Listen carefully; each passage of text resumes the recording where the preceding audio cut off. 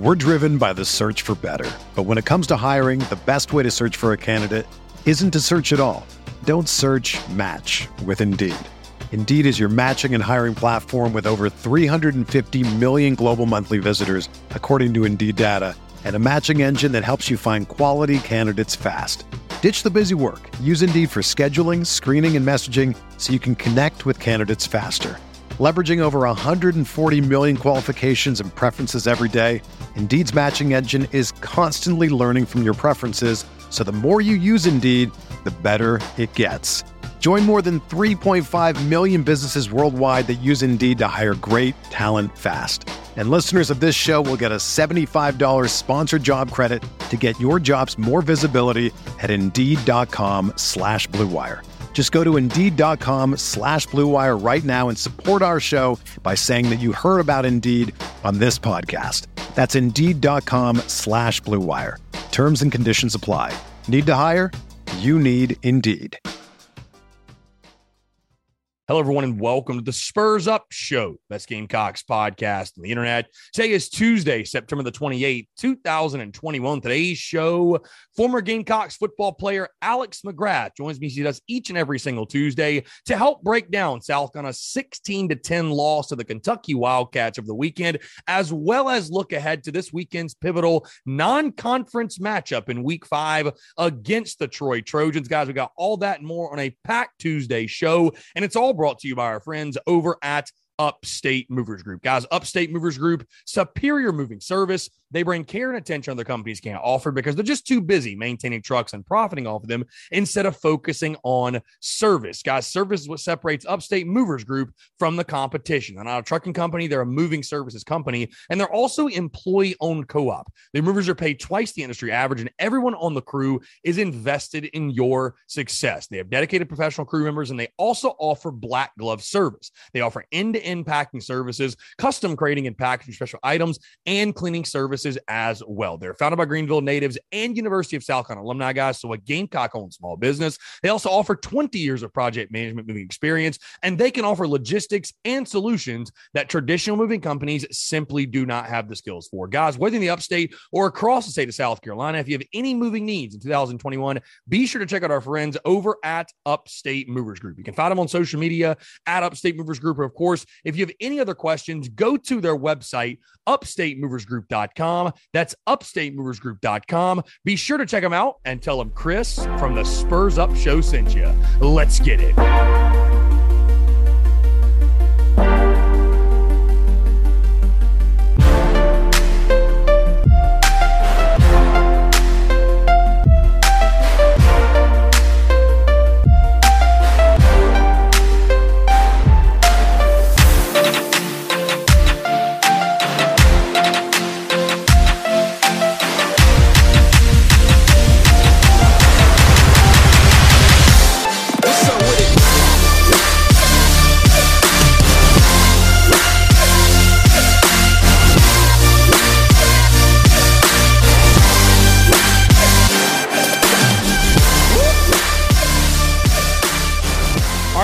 On the Spurs Up Show as he does each and every single Tuesday, former Gamecocks football player Alex McGrath.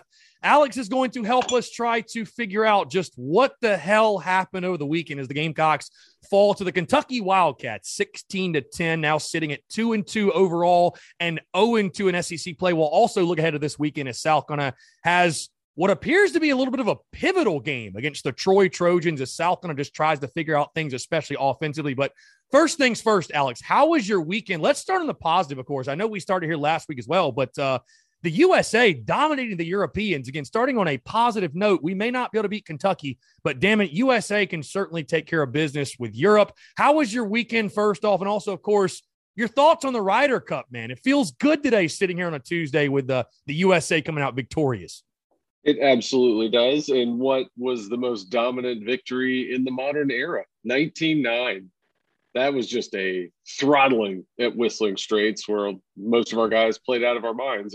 Unlike what we saw Saturday evening, we just kind of dominated that from start to finish to where, halfway through Sunday, the match was essentially over and people were just playing for fun. And it's awesome to get a Ryder Cup victory. We'll see what happens when we go to Italy in 2 years, but that's the largest margin of victory in the modern era. So that was awesome to watch. And so Koepka and DeChambeau, did they play nice all weekend, or was there a little bit of they hugged? They hugged. Wow. At the end. Wow. You know what? It turns out Bryson's a lot less hateable when he's not wearing that awful hat. Like in a normal hat, he just looks like a normal guy. And he wore a normal hat. I didn't even notice that. Yeah, the whole weekend. He didn't have that. I don't even know what to describe that hat as. It's like a 1920s era driving hat. It's the Payne Stewart hat, right? Yeah. It's the Payne Stewart cap. Yeah, the Payne Stewart But hat. Payne Stewart was actually like a likable human being. He was. And so that, it takes some of the shine off of it. But you know what? They didn't fight each other, thankfully. Nobody got stabbed in the back to the press. It was just an all-around win for us. Yeah. I don't know if you've ever seen Major League before, but somebody was saying, Bryson and Brooks after the USA beats Europe, and it's the scene where it's the end and like everybody's hugging, and then Wild Thing and whatever the third baseman, I guess names was, they go to hug and he hugs and he rears back and punches him in the face. It's like that Roger was Dorn. that was Brooks and Bryson probably after. It's like, hey, I love you, and then bam, just knock him out. So whatever. Hey, USA gets the dub though, but unfortunately, we're not here to talk golf the entire time. We're here to talk the Gamecocks, and the Gamecocks did not get the dub. Final score 16-10. Alex, I put you on the spot last week. I'm going to do it again because we have to start right there. Offensively and Marcus Satterfield. Here's the thing with this loss in this game. I think you and I are both very grounded, realistic. We set proper expectations. I picked Kentucky to beat South Carolina. And I picked Kentucky to beat South Carolina by a 6-point margin, which is a little scary. I feel like I'm getting a little too good at this thing, and I know my team a little too well. Either way, that's a totally different conversation. But I picked South Carolina to lose this football game, and I knew the challenge that Kentucky presented. But I think for many fans, the problem they're having, and what's so tough to grasp, it's how you lost the football game. We talked last year, Alex, if you're not going to be a great football team, and somebody like I used the example, Lane Kiffin at Ole Miss really mastered this. If you're not going to be great, you've at least got to be entertaining, right? Because people are showing up. They're investing money in your program. You're encouraging them to come out all week. You got to at least at minimum be entertaining. And it starts offensively with this football team. I asked you last week, thoughts on Satterfield, thoughts on play calling. And that's where fans, to a fault, that's where they first go. What's your overall thoughts on Marcus Satterfield? Because I am not one, the people that are calling for his job after the fourth game, I think that's crazy. But this running game is night and day different from last year, and that's not in a good way. I mean, is it more scheme? Is it more personnel? Like when you evaluate Marcus Satterfield right now here on this Tuesday, September the 28th, what are your feelings on Satterfield overall as a play caller? I wish I had a spicy hot take to throw at you here, but like the thing that comes to mind is I don't think our offense knows what it wants to be. If that makes any sense whatsoever. It's you look at what we did in the first half, which was tough to watch. And then that first drive of the second half, it seems as though you come out firing on all cylinders. And it's like you have an incredibly mobile quarterback in Luke Doty that you seem hesitant to use in the run game, or at least give that option. You seem hesitant to roll him out to get him some more time, let him be dangerous with his legs, give that run pass option on the outside. We don't do that. Even like the third, that first fourth down we went to, like you had a receiver who he threw it to who wasn't even past the first down line. It seems very discombobulated and without an identity whatsoever. And, we continue to run what I'm assuming are draw plays, right into the heart of the defense that don't go anywhere. And I don't know why listen, I get it. I know you have to run the football to have success, but at the same time, if that's not working 3 games into the season, not 3 series into a game, you got to figure something else out. And it's like they're struggling to figure out who and what they want to be on offense. And that's really the best way I can describe it. And the other, like on the flip side of that too, I heard from a buddy that, a lot of the offensive line confusion is coming from the quarterback's actually making the protection call at the line. And so to me, that's something like off the bat, I would just stop doing entirely, because that's clearly causing some miscues in there. Yeah. I mean, you have to make an adjustment. I love the point you make, though, is that they don't even really know what they want to do, and they don't know what they're good at. And I think one of the reasons for that, though, is I think they expected to be good in the run game, I would imagine, right? I mean, yeah, you'd have to think so coming off of last year. And so now it's like, oh, we're not even good at that. So it's like, well, where do we go from here? And yeah, I mean, it's I can't wrap my head around it. I mean, it's the same group last year. And I had I don't know if you saw on Twitter, and Gamecock Twitter reacted accordingly, but I had the take of, man, maybe Mike Bobo wasn't all that bad when it comes to scheming the run game, because was it that? Is this offensive line just not as good as we thought they were going to be? I mean, you like to think you have the backs. I don't see in any universe how the backs aren't as good as you thought. I mean, but I do agree with you. There's got to be adjustments made. And I would definitely say the calling the protections and just stop whatever. Yeah, stop. Because you can't just keep doing the same thing over and over again. I'm not ready to, fire Marcus Satterfield, which again is nuts, because I keep going back, Alex, to personnel. Do I think Marcus Satterfield is perfect? No, but like Gamecock fans, you knew what you were signing up for when you hired a head coach who'd never been a head coach, which again, this is not me in any way coming at Shane Beamer, but these guys are all learning on the job. Like Marcus Satterfield had never called a play at the Power 5 level, nor had Clayton White. So, right. I think the whole fire, the OC is crazy, but I'm just so hesitant to even come for Satterfield's throat, because it's like, I think it's a mixture of things. I had to guess. I think it's just a mixture of things. I don't think, and I said it in the summer, and, we talked about it. South Carolina can't run the football. And I know, you said, you have to run the ball to win, and it's exhausting. It's annoying to say, but I just really look at this team as like, if they can't run the football, they won't win. That's it. Bottom line. If you can't even play to your strength on a week in, week out basis, I don't think this team's built to go through it 30, 40, 50 times and win a football game. I just don't see it. I don't think you have those dynamic playmakers on the outside to run that type of offense. Probably not. But at the end of the day, you got to put yourself in the best position to score points. And if you're finding yourself in 3rd and 7 constantly because you're getting stuffed on a run play like that, that's not a recipe for success either. I would go back to your Mike Bobo point and ask you, for the second week in a row, you did see the Auburn score this weekend, correct? Auburn escaping a terrible loss to Georgia State and Sean Elliott's boys. So yeah, so right. Before we go back on the Bobo, no. I'm not. Listen, I'm not saying I wish Mike Bobo was here. I want people to understand I'm not. But I'm like, my brain is just having a hard time computing what is going on the play calling note. Though, Alex, again, is it? And also, by the way, I said it very clearly after the game. I said it on Sunday to people I was talking to. I said it on the show on Monday. I am not fire Marcus Satterfield. I'm not fire any coaches after the 4th game of year 1. However, bro, be critical. These guys are getting paid a lot of money to coach football. Be critical. I'm all for it. And am I saying that things are perfect in regards to play calling? No, I am not. On your side of things, how do you feel about the play? Like the example, a lot of fans were upset about, oh, why are you going forward on that 4th down? Why don't you kick the field goal? And it sort of made me chuckle, because I'm like, we were just complaining last year about a guy that kicked too many field goals. So I have no problem with that specific 4th down play. Ball hits a guy in the chest. You got to make a play.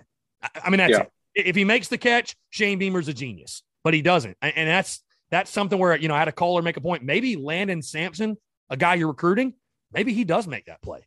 Maybe somebody else you sign makes that play. And it's like, at some point, you got to just let ball players go make ball plays. And when they don't, see what happened on Saturday night. That's what happens. Yeah. Yeah. I mean, I liked that call. I understand, people griping about it because, at that point it was what? 13-7. 13-7. Yeah. Yeah. So I mean, I understand the gripe about it, but at the same time, I like that play because I think you're going for the win and not to continue to push things further down the road. So I like that call. I understand why people don't, but at the end of the day, you're trying everything you can do to get a win against a team to that point. We're in that's 4th quarter, right? Yes, I believe so. Yes. Okay. Yes. Yeah. Yes. So, I mean, you're in a dog cat fight in the fourth quarter there. And so you're trying to get that win. So I don't hate that call at all. I like seeing Shane Beamer err on the side of aggression versus being conservative. That's 100%. kind of the way I view it, because again, it's, hell, we had people in the preseason saying, oh, we should never kick a field goal. We should never punt. And it's like, you got what you asked for. What do you want? Play to win, not to lose. Play not to lose. You know what I mean? So I like that. I like the call. I like it. I can live with that. I'll say that. I don't like the execution. I can live with the call. 100%. And, the guy running the flag route behind him was wide open, which is another issue entirely, but right. That's neither here nor there. Play of Luke Doty. Did you have any concern with how he looked? I mean, again, it's tough when you don't have a running game, but I thought he threw the ball pretty well, to be totally frank with you, especially that first drive of the second half. I mean, he was sharp. He was hitting second and third options on a lot of those routes. I thought he looked really good. And so when you're talking about, I don't think we have the horses to, throw it 40, 50 times a game. Based on what I've seen the first 4 weeks of the season, I'd rather go that way with it than continue to do what we're doing.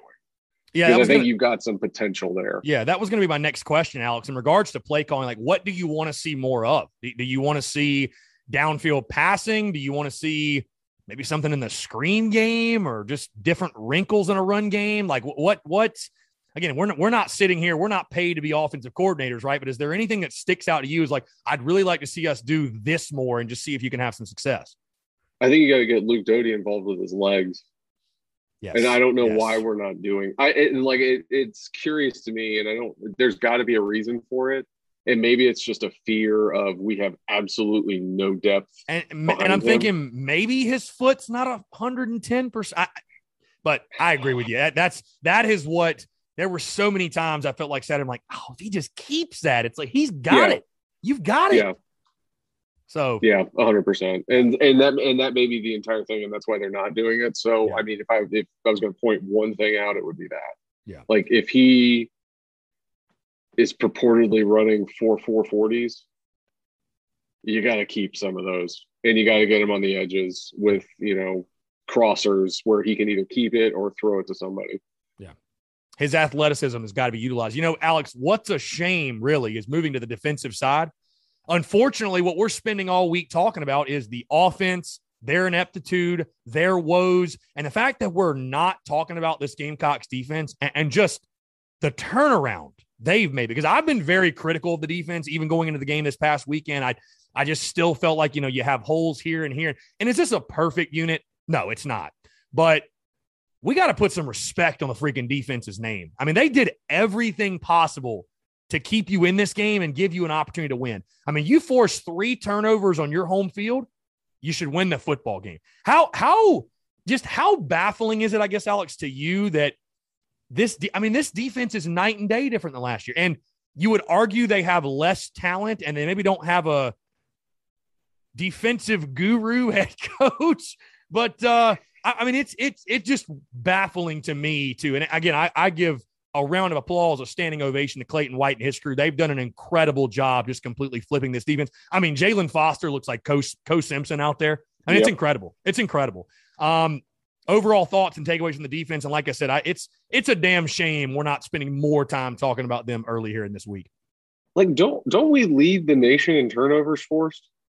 I'm pretty sure we're up there. I mean, Jalen Foster is tied for the lead in all of college football in picks. He's got 4 interceptions. So, in 4 games. I mean, that's insane. One of our biggest question marks coming into this season was the secondary, in addition to the wide receivers. Well, this was, of course, before we played a football game and we saw what was actually happening. But the secondary has been really good, shockingly good, almost to a point. We've had 2 picks against Georgia, Kentucky's, quote unquote, all world quarterback had fewer passing yards than Luke Doty and a turnover. And, defensive line's doing everything they can. I mean, we gave up a truckload of rushing yards, but we did force 3 turnovers and, they kept us in the game, and that defense has kept us in almost every game we've played this year, except for Georgia, which, again, offensive miscues there kind of put us over a barrel. But, I don't know what to say. That's a ragtag group that's really like found its stride, and that's going to be big for us coming down the latter stretch of the season. Yeah, and like I said, you force 3 turnovers at home and you hand the ball to the offense where the defense did. It's just no excuse. I mean, there's just no excuse for not winning that football game. And I know that's kind of stating the obvious, but again, the offensive ineptitude is really what kills you. I'll give you an opportunity though, Alex, because of course I've been putting out fires all week long, and there are folks out there, believe it or not, that are ready to jump ship, burn it down, fire. And I feel just insane saying that, but fire Marcus Satterfield, of course. And listen, I'm not saying be critical of Greg Atkins, because if this continues, he might want to polish his resume up. I'm not going to lie to you, because he's just a position coach. Like, we'll go get another one. But ready to burn it down. And I think people, again, am I saying you should be happy with a loss to Kentucky, especially in the fashion that it happened? No, I'm not. But if you had realistic expectations, and that's why I kept saying last week, like, this is a game you'd like to win. It's not a must win. It's a swing game like all the others. And there are things that Gamecock football fans can stomach. What they cannot stomach is a loss to Kentucky. Alex, like I told you, the honeymoon's over, right? The honeymoon's over. Yeah, not even Shane Beamer is immune to when you lose football games, people just get upset, bottom line. But what would your message be to Gamecock Nation? Again, I think we may have even touched on this exact topic last week when people were freaking out and overreacting. And I mean, it's year 1, game 4. And here's the thing, Alex, you're exactly where I predicted you to be in the preseason. Granted, is it happening exactly like I thought? Like, did I expect your run game to be awful? No, I didn't. But you're sitting exactly where I thought you would be. And I feel like a lot of these folks that are just truly hitting the panic button 4 weeks in, you have nobody to blame but yourself, because these are the same people that were picking 7-5, 8-4, 9-3 like it was nothing, and really just not giving credit to the battle that Shane Beamer is fighting. And like you said, taking a ragtag group that the previous coaching staff left you, just trying to clean up their mess in year 1. I mean, am I off base here? I think that's a pretty fair analysis of where the program is right now. No, I mean, one, if we can take solace in anything, as bad as our offense has been, we have somehow been better than Clemson's offense, which that's a whole other podcast that we could get into. But, so take solace in that. Our defensive progression has been huge. Like, Luke Doty has had a lot of bright spots in 2 games. And for, all intents and purposes, this was his, 4th start ever? First start of this season. So yeah, 4th game he's really even ever played in, because for some reason the previous administration thought he'd be better served at wide receiver. Again, neither here nor there.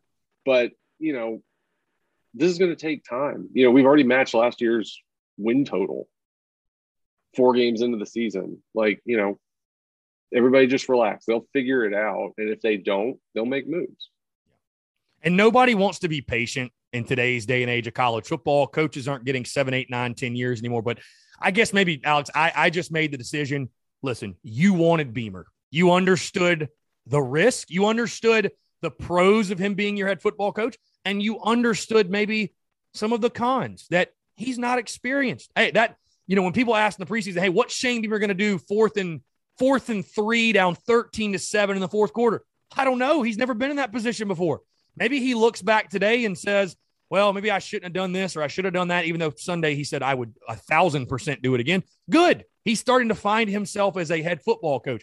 But they're all doing that. And I just think it's, I'm not saying don't hold people accountable. I'm certainly not saying that. But this is not even their roster. These are not their players. You know what I mean? So I just think it's for fans to exert that energy of the negative energy of we should fire this guy, fire that guy.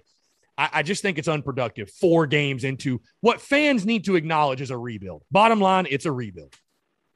Well, I don't know how else you would. We won 6 games in the prior 2 years. I don't know what else you would call this. Like, so, I mean, yeah, we're under new leadership. We finally found a new voice, one that I think 99% of the fan base can agree they can get behind. And it's just going to take time. I mean, we've played 4 games. Let's see how the rest of the string plays out. Yeah. If it doesn't get better, maybe panic. And all of your goals are in front of you. I want to make that very clear. Again, I picked South Carolina to lose to Kentucky in the preseason and still make a bowl game. So, again, things have got to get better. There's got to be adjustments made, and that's what I want to move to next, Alex, which, again, of course, we're talking it is Troy week. And maybe in years past, that wouldn't have really mattered. But I tell you what, I think this is a big week for Carolina football. Like, you've got a very pivotal 3-game stretch upcoming with Troy, at Tennessee, and Vanderbilt.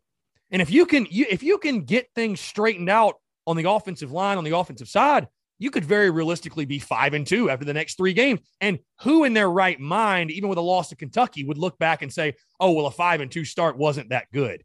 That's a dream start for Shane Beamer and company. But you look at this game against Troy. We talked about the spread a little bit off air, but you open up as a 9-point favorite.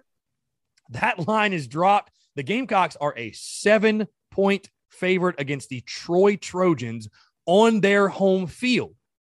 Outside of a win, obviously, Alex, because I think we can all agree, and I would tell you this, no matter what happens, it is year one.